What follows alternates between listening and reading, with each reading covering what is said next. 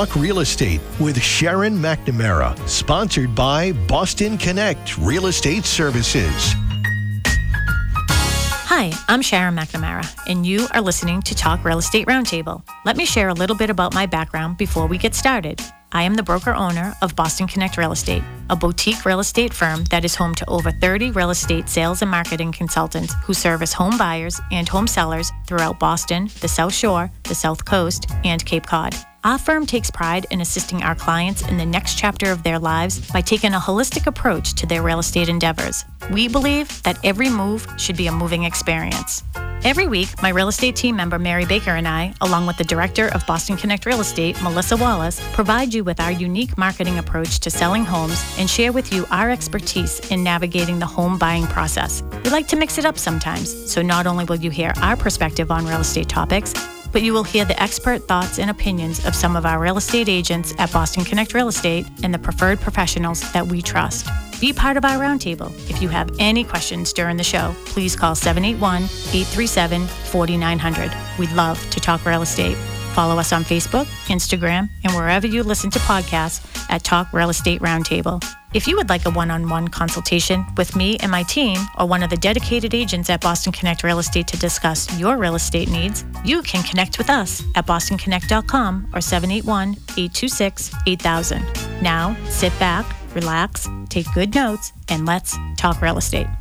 Scottish brogue. And hello to all our South Shore neighbors. You are listening to Talk Real Estate Roundtable. My name is Melissa Wallace, and I am joined in studio with the one and only Sharon McNamara. Hello, and good morning. Good morning.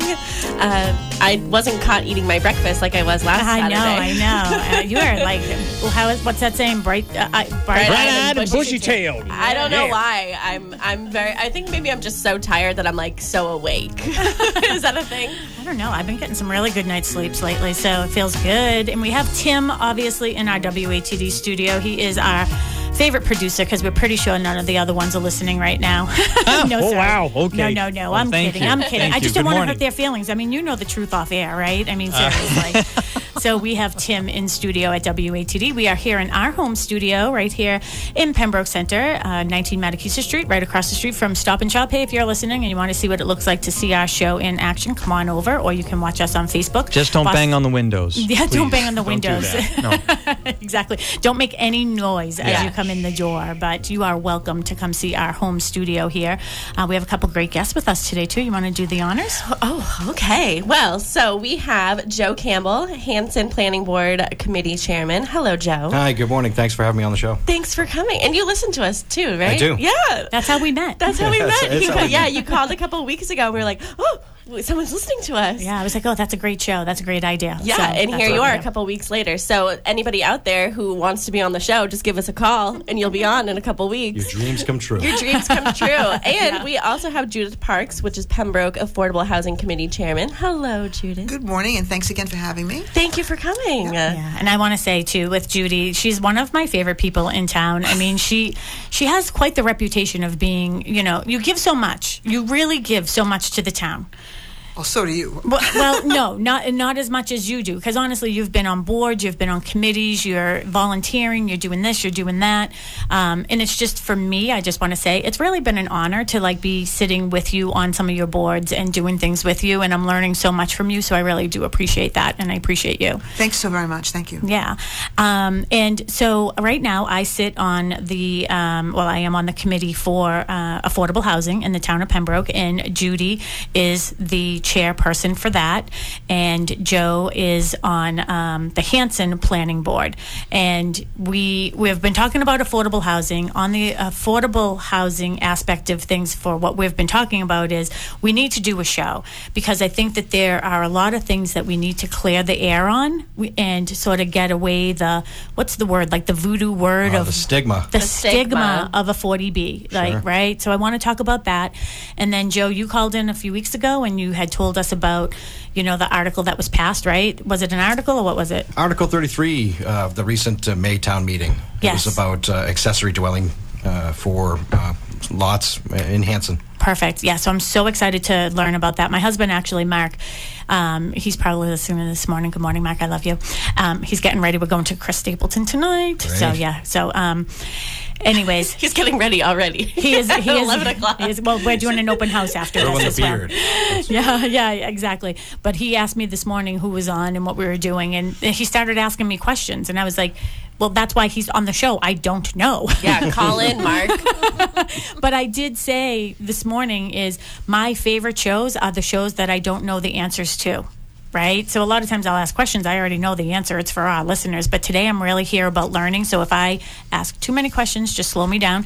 We just have to do a little housekeeping before we get started. So do you know the number of Broadway? So the Grady team has a listing over in Hanover. Yep, it's 280 Broadway in Hanover. It is back on market. So if you missed the opportunity to see this amazing house, Sharon and I have both seen it in person. It is beautiful. It's a ranch in Hanover. 280 Broadway.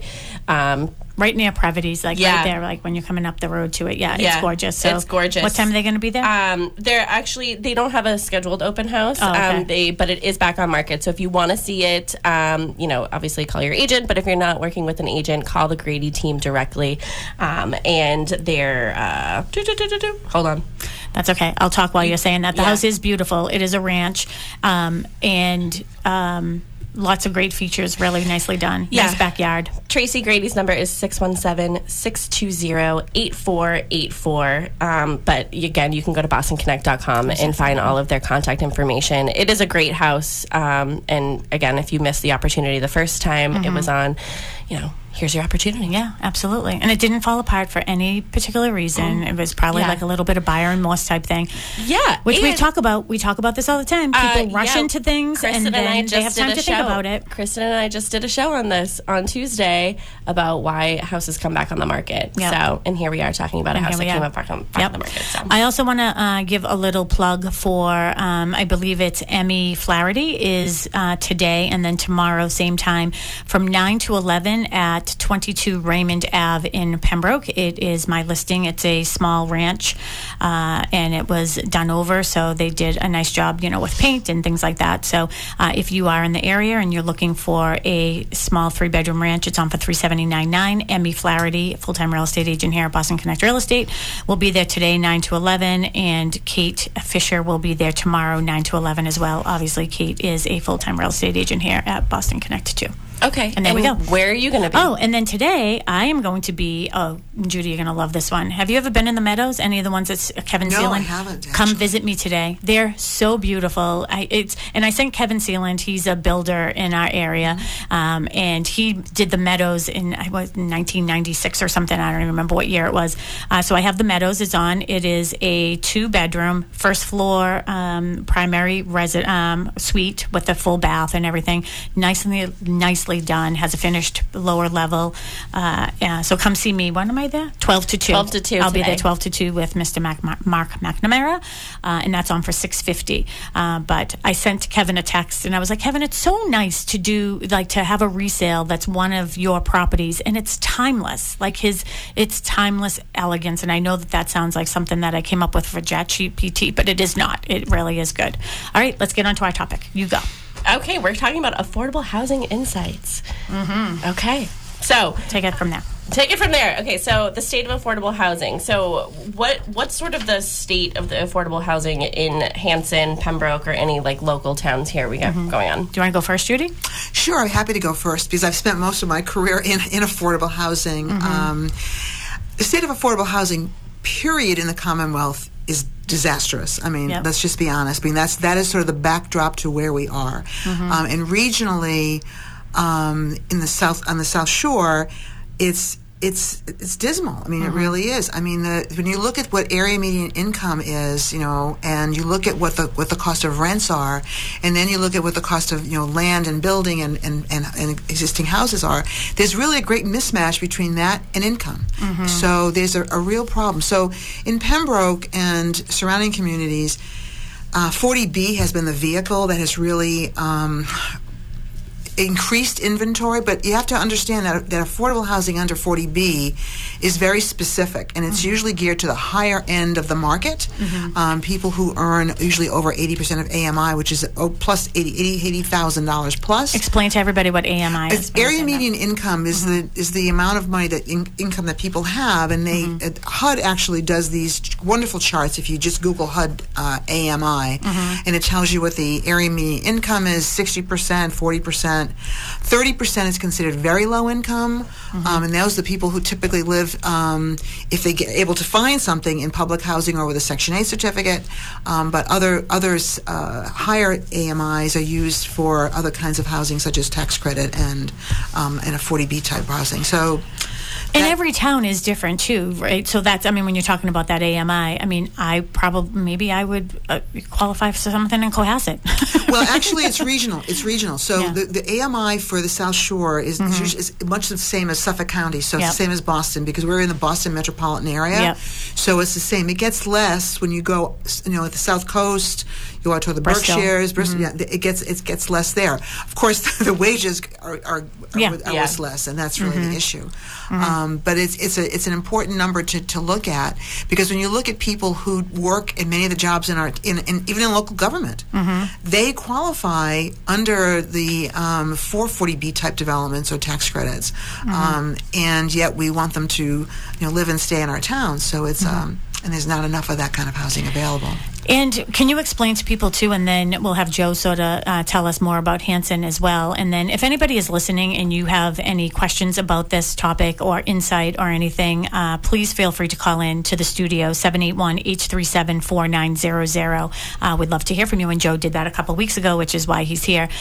The process of a 40B, we don't want to get into the weeds with planning and zoning and all that other stuff, but the percentage that each town, the state, it's the state regulate that wants every town, right? Right. So 40B has been on the books for actually a very long time. It was the Anti-SNOB Zoning Act, and it actually came about with a church built on built housing years ago in one of the western suburbs. And, it kind of sat dormant for a long time until land prices and housing prices started really skyrocketing back, particularly in the 80s. And then it became a way for developers to increase the supply of affordable housing and other housing by using this 40B statute to bypass local zoning and do all of that. Each town is required under the statute to have 10% of its housing affordable, and that is state certified affordable. So it's not that I'm renting my house for a little bit less than maybe its market value is. It has to be state certified. So therefore, there's a whole process for selling or renting that involves wait lists and advertising and all those kind of things.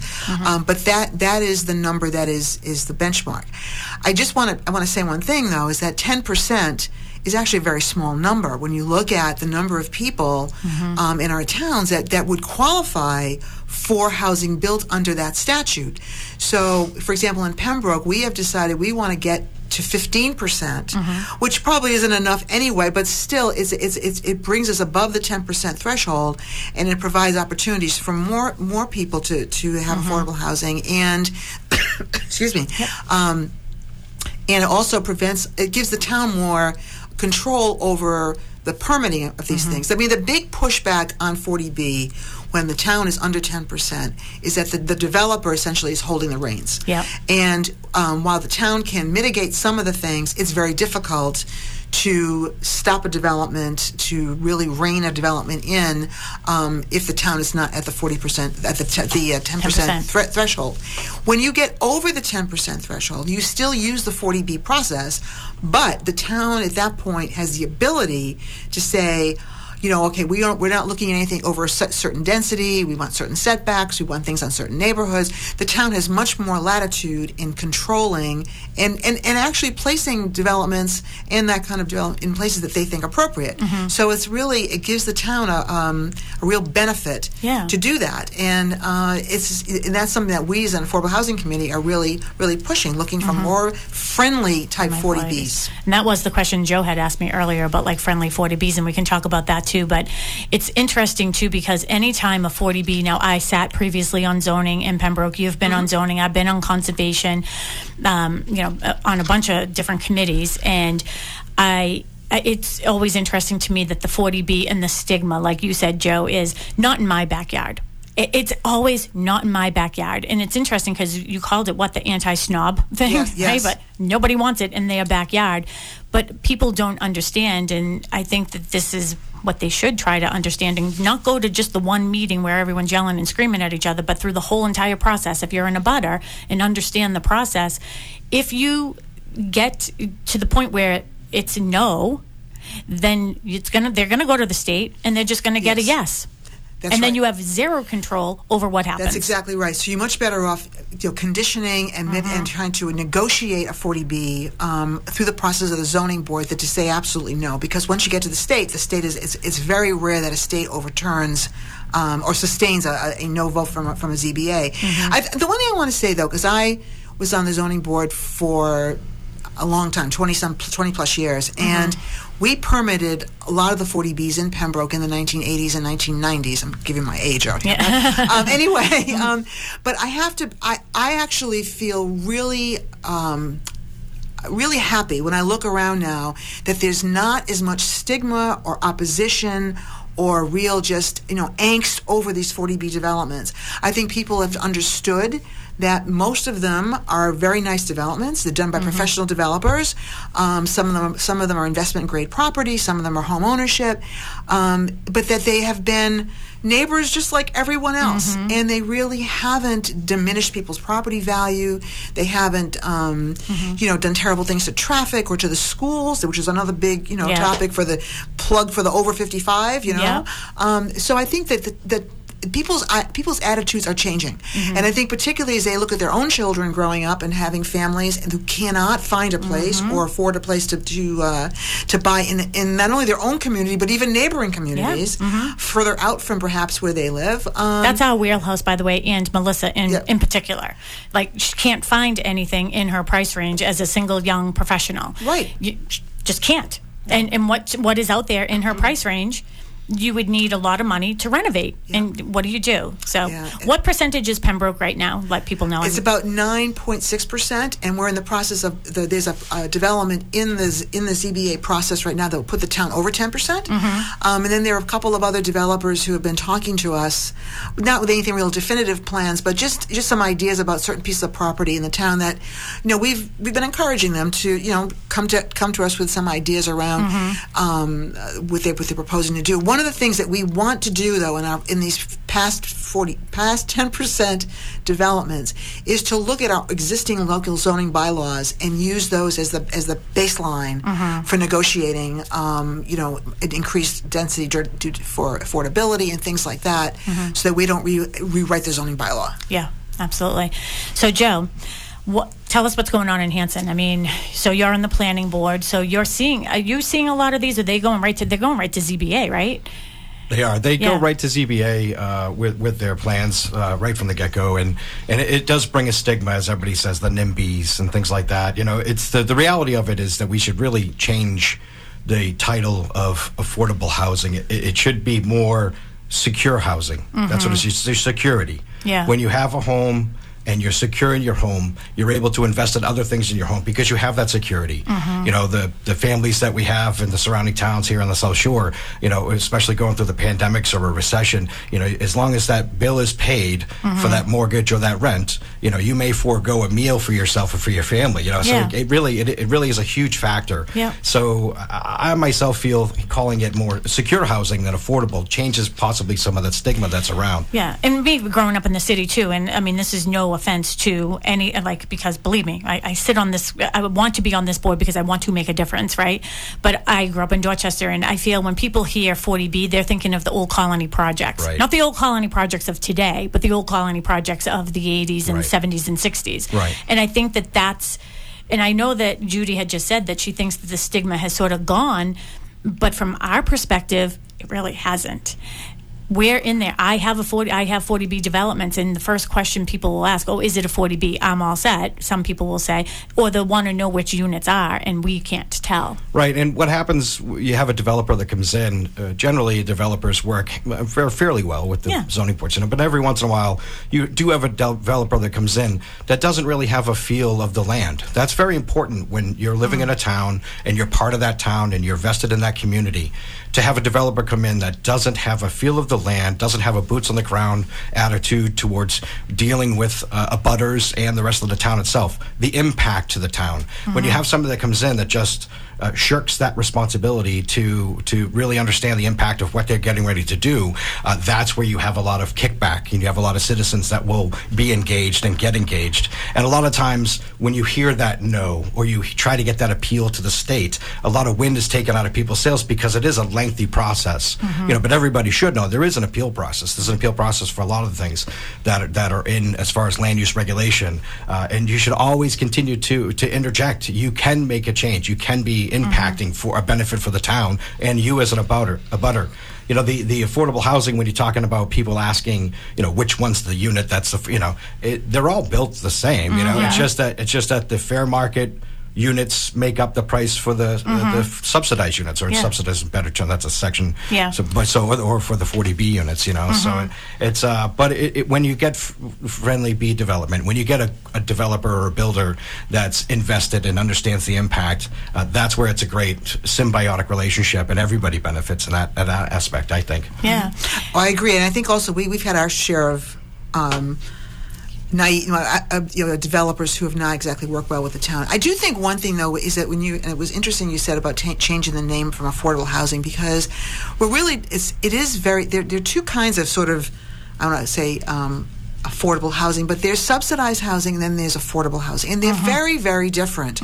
The subsidized housing is really geared toward people's income. It actually provides a subsidy, a payment for rent, and in some cases there is some very few like down payment assistance for some first-time home buyers, but it's a subsidy, and I think that you have to be really understand that it's very different than a 40B, where the developer is actually building more units than would be allowed, so that he can write down the rent costs on the ones that are quote unquote affordable. And again, like I said, we're talking about affordable units at the higher end. So the rents on these units are not $1,000. They're like more in the $2,500, $3,000 range, depending on the size of the unit and the income limits. So it's a very big distinction between that and really low income housing. Which both are needed, but I mean they are very different, hitting a very different target in the market. It is really scary. I mean, I'm thinking right now of just the people who do call me, and people who are just looking for rentals or anything like that. And right now, it's huge for investors. Investors are out there big. I mean, it's no surprise to me that the project that they're doing next door isn't for units for sale; they're units for rent, because that's what that's what I'm seeing the developers do now. They're scooping up all these smaller homes themselves, and they're keeping them and they're renting them. And the reason why is, like in Pembroke, I know actually one of my agents, he owns a property that is Section 8, and it has 3 bedrooms. It's a small ranch, and I think they're getting like $3,200 to $3,300 a month, and that's subsidized. So for an investor, that makes sense. Now it's not even costing you. You put in a little bit of money, you have a mortgage, and that rent is paying the mortgage plus. But that's taking away. It's great that it's giving housing to the person who needs it, Section 8, but it's not doing anything for the person who wants home ownership. Right. No, and the other thing, too, to remind yourself is that the Section 8 budgets, the HUD budgets, have not increased very much. So when those fair market rents go up, where the fair market rent is $3,300 for a ranch, that means that they can afford to pay rent on one, but maybe not two. Yep. So that people get more desperate, and those wait lists grow immensely because of that. They grow and grow and grow. Because you're also on the committee for Housing Authority. The Housing Authority. And I've spent most of my career in affordable housing, and I spent a lot of time working with projects in the Boston Housing Authority and stuff. So it's a scary world out there for people who are really low income. Very scary. And too, I mean, I sort of hinted about what my show is going to be next week before we went on. And next week we're going to be doing homes in transition, and it's, you know, divorce and death and things like that. And that's a big portion of people that I'm seeing that, you know, it's great when you have two incomes for one house, but now when you have two incomes for two separate houses, it becomes very, very difficult for people. So the town of Hanson, do you know what your number is for percentage-wise, where you are? We're just above, if I'm not mistaken, we're just above 4%. So we're really, really low. And a lot of the impact for that is land development in Hanson is difficult with a lot of the like conservation that we have. Yeah. You know, Hanson is a bedroom community.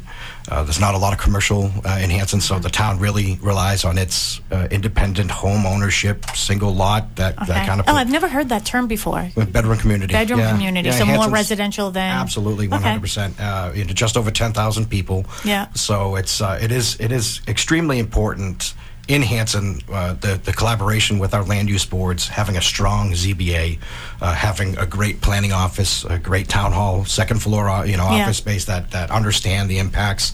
And then what has been great in Hanson is there's been a lot of recent collaboration amongst all the land use boards, as well as our select board, and everybody kind of breaking down silos so that we can look at the impact of what these developments have from a 10,000-foot overview, you know, from what's the impact on the EMS services, what's the impact on the schools, what's the impact on the water, you know, Hanson's got town water, you know, so looking at that, when we have a 40B that comes into town, it is a major impact, and we're finally getting to the point, we've had 3 that have come into the town of Hanson, and we're finally getting to the point now where we're actually able to see some statistical data of what that's going to have and future growth in Hanson and what it could happen to be, whether it's a good or neutral or negative, you know. So it is extremely important that everybody takes the time to be able to look at that from a whole town approach instead of just not next to me, you know. That's it. So and that's where Hanson's going. Hanson's going in that direction. As well as the fact that the town itself is starting to become very creative. A lot of benefit to our town planner, Tony DeFrace, for doing that. Yeah. He's really become very creative, and that's where that article that went before town meeting came from. Yeah, I can't wait to talk about that. Sure. Hey, I just want to add Tim, I'm going to skip right through that commercial, okay? We're just going to keep going. You brought up the phrase land use, and I'll be honest with you. At the end of the day, the biggest issue with affordable housing has to do with land use, because all of our towns down here have 40,000 square foot minimum lot size for single family homes, massive subdivision roadways, all these things. And when you look at the actual land use policy, it really does not support building housing that's affordable, because if you have to have a lot that size, it limits how many obviously you can have, and it breaks up the land to the point where you get undevelopable pieces that were for something that would be a larger type development, and it's a huge problem. Yeah, even little things. I know in the town of Pembroke, and I don't know what it is in Hanson or surrounding towns, but I remember when I was on ZBA, like, we don't even allow pork chop lots. No, we don't. Which, that's just crazy to me. I mean, what's it matter? I mean, I do recall, though, we did give a variance for somebody on Plymouth Street, and it was family owned. Family was across the street. Family owned it. They had a bunch of land out back. They wanted to build for their daughter, and it was allowed. We have a caller. We have a caller. Wonderful. Yes, we do. We have John in Marshfield. Hello, John in Marshfield. Hi. How are you guys doing today? Good. How are you? Good. Great. Hey, interesting show. Having gone through this process with my son, who bought a first-time home during the pandemic, like a couple of years ago, it kind of opened my mind to like what you're talking about in real life. And the thing that struck me was the least expensive houses require a pretty substantial income to buy. And like I noticed, like my son was looking like at $500,000 places at the time, and there were these huge bidding wars to get like the least expensive, not bad place. And if he spent like $600,000, a much nicer place was available. So what was happening was everybody who could stretch as far as they could go was going to 500, and there was like no market at 600 because that wasn't good enough for the people who wanted like a really nice house. It struck me as like the market is just completely broken. And the thing I left wondering was, why aren't like subsidies available for higher incomes, like in the real world, where the cheapest houses are a lot more expensive than what's subsidized? I'm going to let our panelists take this one because I have my thoughts, but why don't you talk about it? I think that one thing, and Sharon, you've said this too, that people are buying emotionally as opposed to buying, market value. Market value. And I think there's a couple other things. I think the other thing too is you have to always remind yourself that in the United States, wealth building is based upon housing. And it's based upon owning a home. And so if you don't get in the market, your ability to actually build wealth and build assets is really very limited. So and if you can look at people's retirement money and things like that, it just isn't that much. So that wealth building issue is a big part. And I think that people do get desperate. People... the market has been reckless, John, to be quite frank with you. This is what I've been saying for 2 years. It's reckless.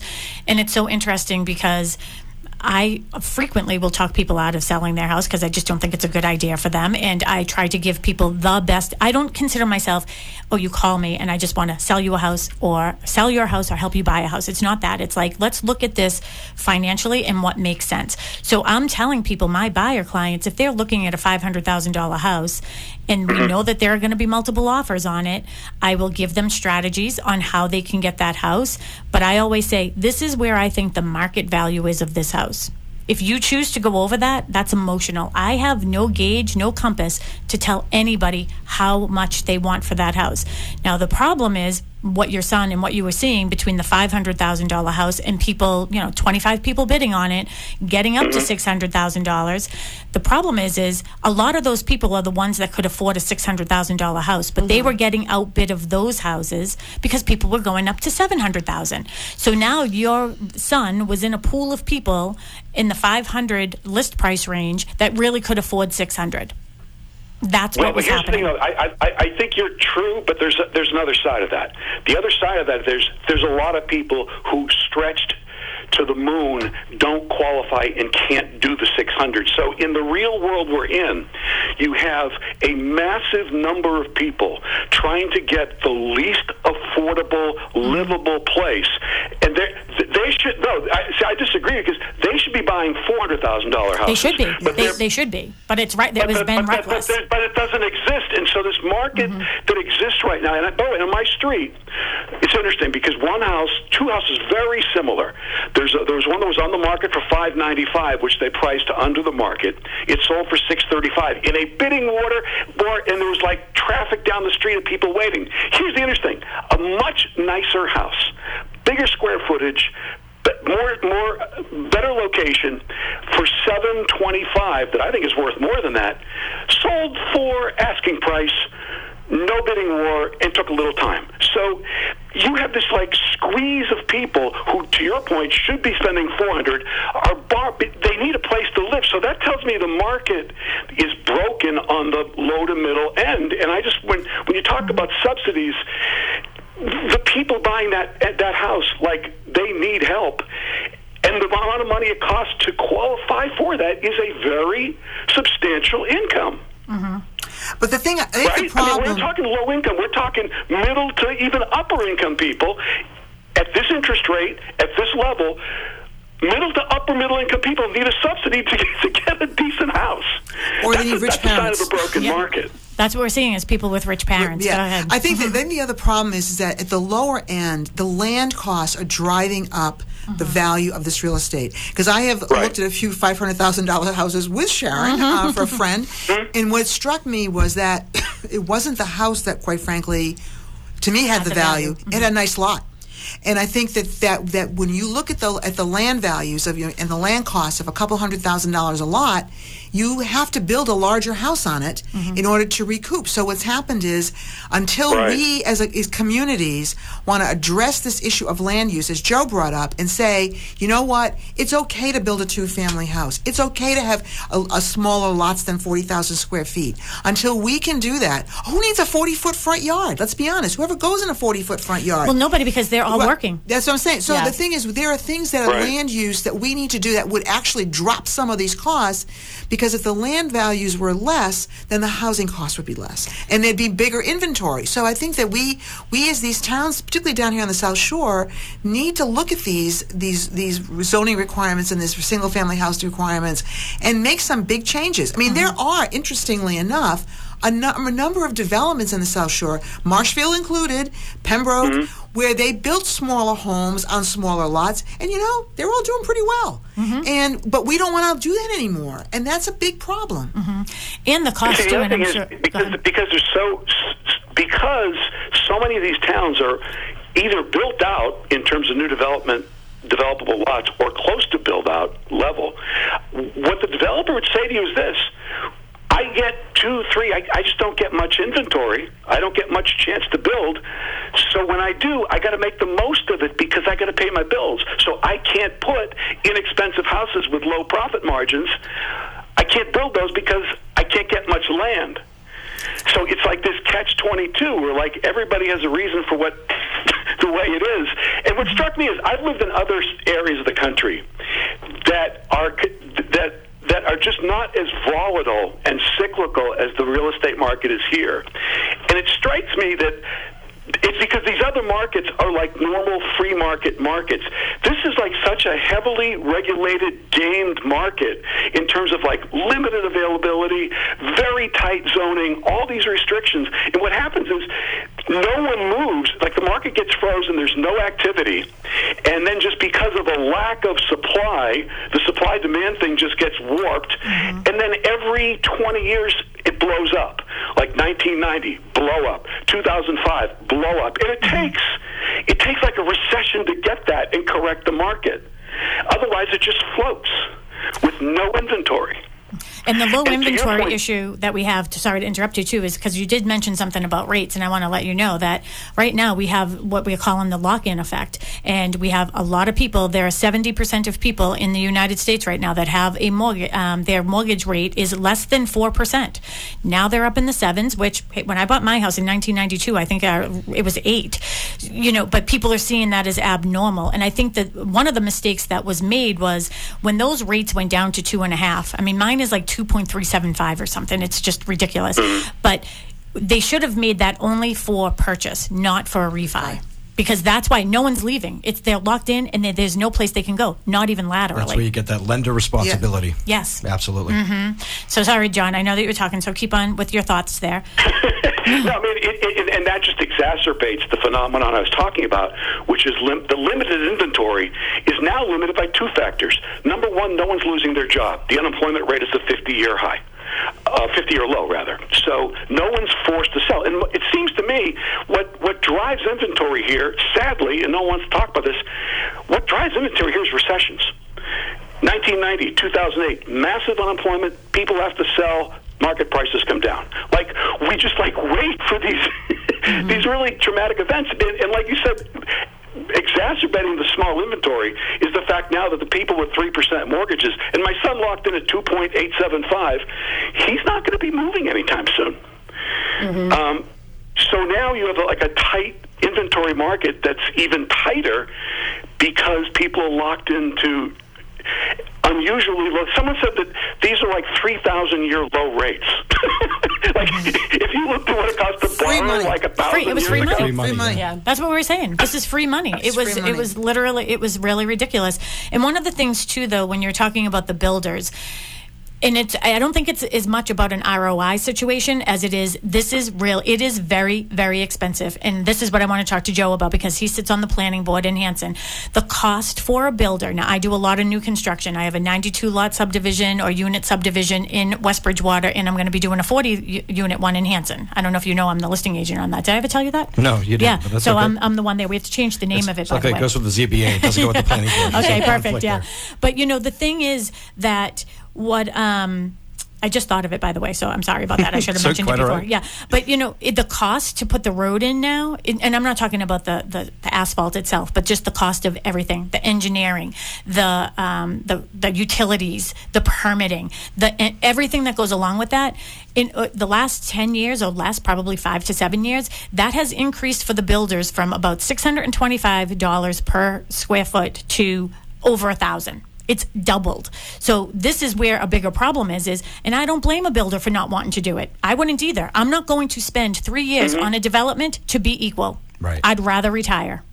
Right? Yeah. I mean, you don't do that for fun. It's a great point. And then you turn the table to the... Go ahead, John.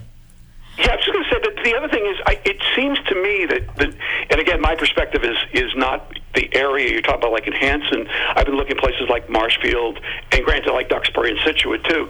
It looks like the houses that are going up are well over $1 million, and like I'm not exaggerating. Like that's like the typical new house. That just seems. It feels like the town could be more restrictive in terms of permits that are allowed. Like, can you say we need some stuff under $1 million? I mean, but maybe not less restrictive, but more appealing, more opening. Like, hey, you don't have to have this 40 square lot subdivision, right? So, like one of the subdivisions I'm thinking about in Marshfield that I've sold to clients is, up on Holly Hill, right? So that's in Marshfield, over $1 million. And I know exactly what you're saying. In Duxbury, over $1 million. And we have them here in Pembroke, over $1 million. I'm in West Bridgewater. We just sold one recently for close to $1 million, but it's because of the restrictions. I don't think it's the builder's fault. It's all about zoning. It's all about, exactly right. Saying, there's million. No, that's just like the ordinary house. Yeah. It's all about zoning. $1 million. If you look back towards the post-World War II era, look where the Campanellis built.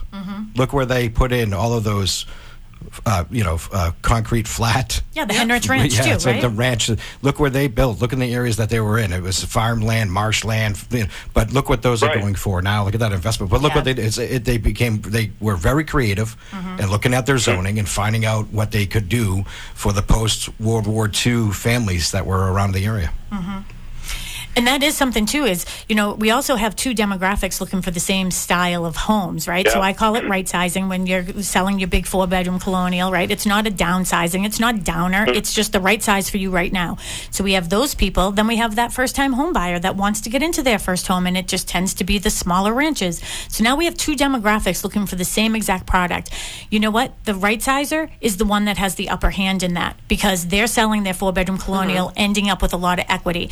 Now, one of the things that's different from today versus some of the history you were bringing up in 2005 is people think we're going to see all these foreclosures and the way, with recession, with people losing jobs and everything. The problem that I see is if people start losing jobs, things are going to be a little different than they were in 2005 because in 2005 it was zero money down, 100% financing. Right. They didn't have their skin in the game. They lost their job. They left the keys on the counter. What we're seeing now is people selling that one house to buy the other house. Rates were low, putting all of their equity into that house. You lose your job, you have $300,000 into that house, you're not giving the keys over. And P.S., you're also not refinancing because you're at 2.5. Right. So what do they do? But you do have to sell your house, and you end up getting $550 for the $750,000 house because you're moving to Albuquerque, and you take it. You do walk away with a couple $100,000 of equity. The better example is 1990, where none of that stuff is true, but you had just a garden variety, really bad recession. And what happened then is you had 5 years of very, very no appreciation and 20 to 30% losses over 4 or 5 years, and that could be real. But you're right. We're not going through a subprime crisis where people will make money by turning in the keys the way they did in 2008. Yeah, and too that thing is what you were saying. Sell the 700 events to open this up because at 3.4% unemployment, no one's moving. And there's nothing available. And to your point, what's available, the seller is completely in charge. Here's what I want. You're going to pay it, fine. If not, someone see else you later. Will. Someone else will. Yep. Well, John, you brought up some really great points, and I think you sort of get me fiery inside because I really think it comes down to zoning. And I don't have anybody from the zoning board on this show with me today, so we're just going to beat up the zoning board. Well, actually, it's the planning board because zoning board is the zoning board of appeals. Yeah. And the planning board is the one who makes the zoning recommendations and zoning and plans for how land use is done. All right, then we're going to beat Joe up. So I would beat Joe up again. When you want to do the right thing, but it's also educating people. Yeah. Right. Because people have this idea that they really need this large lot. I mean, look, if you're a gardener like I am and you garden every square foot, that's one thing. But like I said, most people never even use their yards. Which is why the 40Bs, I mean, I have done several 40Bs, and I've done the 55 plus, I've done all. And a lot of times people do like that smaller lot because they don't, you know what, both mom and dad, dad and dad, whoever it is, the kids, you know, they're working.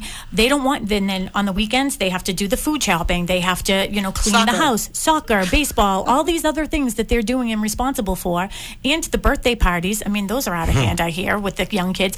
So that's what they're doing. So they don't want to be in the yard just playing with it. And honestly, I have 1.36 acres at my house. I look out my window some mornings and I was like, ooh. Like, even just last weekend, it was just like, what are we going to do here? But our local landscaping companies are loving it. They are loving it. Oh, yeah. And I love it. I'm not going to lie. I do have somebody that comes and cuts my lawn. But you have, like, the most beautiful yard. I appreciate you doing the show, because when you ask people what the biggest problems of the state are, housing is in the top 2 or 3, and people mention it right away. And what struck me is it's the big problem that everybody admits to that nobody wants to deal with. It's the only problem I know that people we know it's a problem, but well, hopefully it'll get better. Like all of the problems we address, this is like the problem we admit that we just kind of don't want to admit we want to deal with. There's so many difficulties, though, John. There's so many facets of it. When you really go to a 10,000 overview, 10,000-foot overview, there's so much, and then you have. You have old Beacon Hill cramming down each individual state, each individual town with regulation that you just can't. It's Can not we talk realistic. about that? Let's talk about the MBTA thing. But I think the other thing too, though, is that we have to be honest. That's a whole other show. That there's a whole other show. Good, then you'll come back. There's a history here of why the housing market is the way it is Sure. too.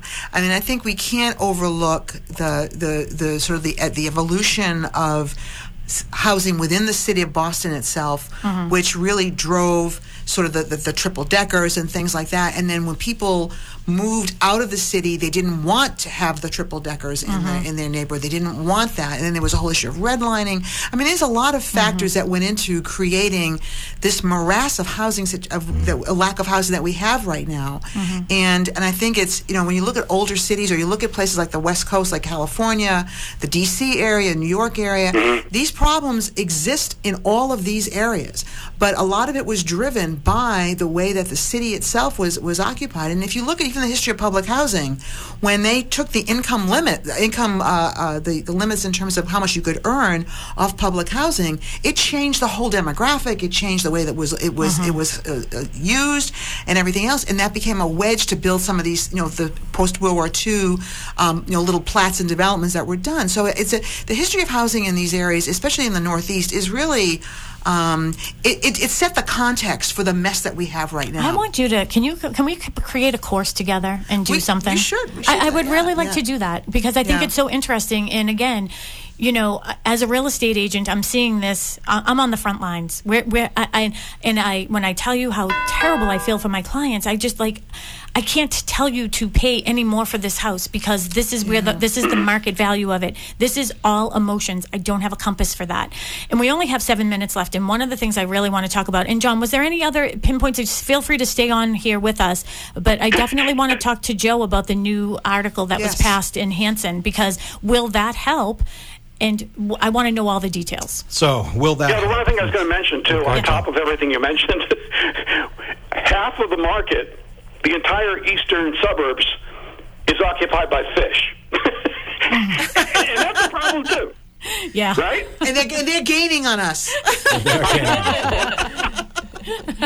That's a good one, John. I'm going to have to use that another time, Absolutely. I got to run, but thank you very much for doing a great show. Thank you so much for calling, Great John. content. Yes. Thanks, John. Yeah, great Thank you. topic. Bye. Thank you. So you asked, will it help? Will the detached accessory apartments? That's what the new zoning change is. Will Are they it help? specifically apartments? Yes. Okay. Yeah, detached accessory apartments. So tell us Detached exactly what it is. accessory Like, dwelling. how much square footage can it be? Does it have to be family? You tell us all of Yeah, those. 900 square feet. So it's completely detached. It has to be autonomous from the main structure. So it has to be on the same lot as the single-family dwelling, located as a detached structure. So a garage, a barn, a carriage house, anything like a chicken coop or a greenhouse, that just doesn't work. It's in our residential A and our double A and our B districts only. So the purpose of it and the reason for it is to create a balanced, diverse population, income mix where you get seniors and then the younger generation coming through to be able to have a place to go.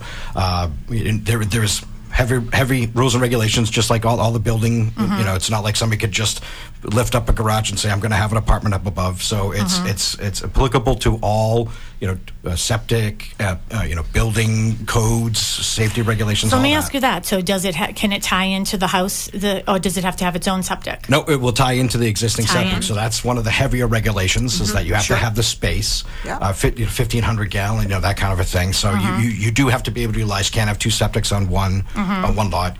But doesn't have to be 40 square feet. Does it have to be a 40 square foot lot? 40,000. Our lots are 30,000 and 40,000, so it would be on existing lots. Okay. Correct. Yeah. So 30,000 and 40,000. So Okay. it would be on an existing lot. And the purpose behind it, all of it, and what was kind of driving this, is we actually had some residents in Hanson that came to the town and asked about this very specific. All of our in-law type apartments, there's a lot of regulation where it has to be attached to the building, and people want to have that separation. Yeah. You want to be able to have that little private spot, now I'm going to age myself, the Fonzie, up above the garage, so that's what I was saying at town meeting. I was calling it, the Fonzie article, but that's what you want to be able to have. You want to be able to have that separation, but at the same time, we understand that, that people by having that separation, what it's allowing them possibly to do is, as John was saying, not sell and move away, because you can stay with your family. You've got your home security. If you're a senior, you can pass down the main structure to maybe your younger family, and then stay on property and have that security of having family close by, or a young college student just a few towns away going to that wonderful Bridgewater State University, where they want to commute back and forth but not have to worry about coming down from the city to go. So it's be able to have that local area, and at the same time being respectful of the town of Hanson itself. It is, like I was saying earlier on, a bedroom community. 1 acre lots, that very quintessential New England type farmhouse. Talk about some of the things that needs to come back, fishing and farming, So to have that, to be able to really encapsulate that inside and have the proper regulations so that we can grab onto what's already happening. Some of the stuff, and I'm not looking to toss anybody under, but some of this is already happening in our local towns. So we have all that, and there's a lot of infractions that have concerns. I'm sure that our EMS services, when they find out that there's a propane tank somewhere, it's a concern. So by having that regulation and not trying to overregulate, certainly not trying to, but by having that and being able to develop this new zoning change, we're able to change a little bit of the town. Certainly not to go from 4% to 10%, and then we say, okay, we're all set for affordable housing, but be able to add to some of what we're trying to do in Hanson and be respectful to everybody across the board, the citizens themselves, the town departments, and try to grab some of this affordability. So those units will count towards your affordable? No. No, they won't. We're going to try to see future on down the road. We're going to try to see if we can get some of that regulation changed. Okay. So it's going to be the next. If we find enough units are being built and this really is attractive, and we find we'll put our attentions on to making requests through local legislation to possibly get that, so we can grab onto that. And what about, does it have to be family? And we only have 3 minutes left. I can't believe it, but I hope that you will come back so we can talk about the MBTA stuff too as well. But what about, does it have to be family member that's living in that unit? It doesn't have to be a family member. So the owner of the single family house, it has to occupy the dwelling units, must occupy the structure full-time for a minimum of 18 months for the 24-month period.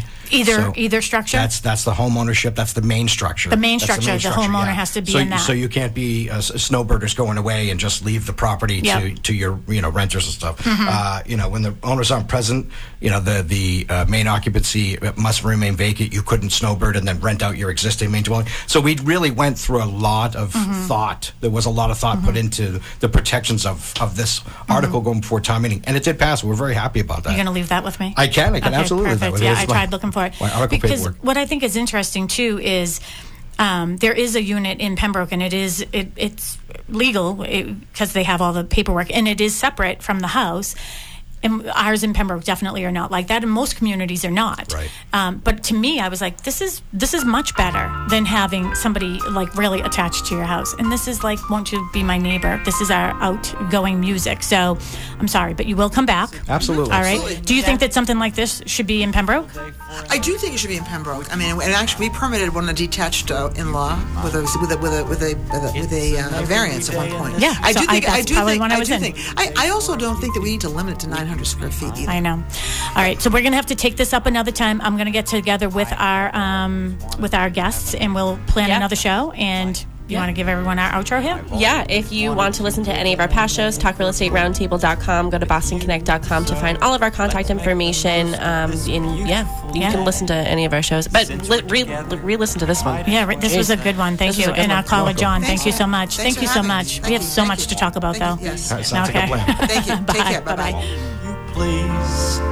Won't you please won't you be my neighbor? WATD FM Marshfield, WBMS Brockton.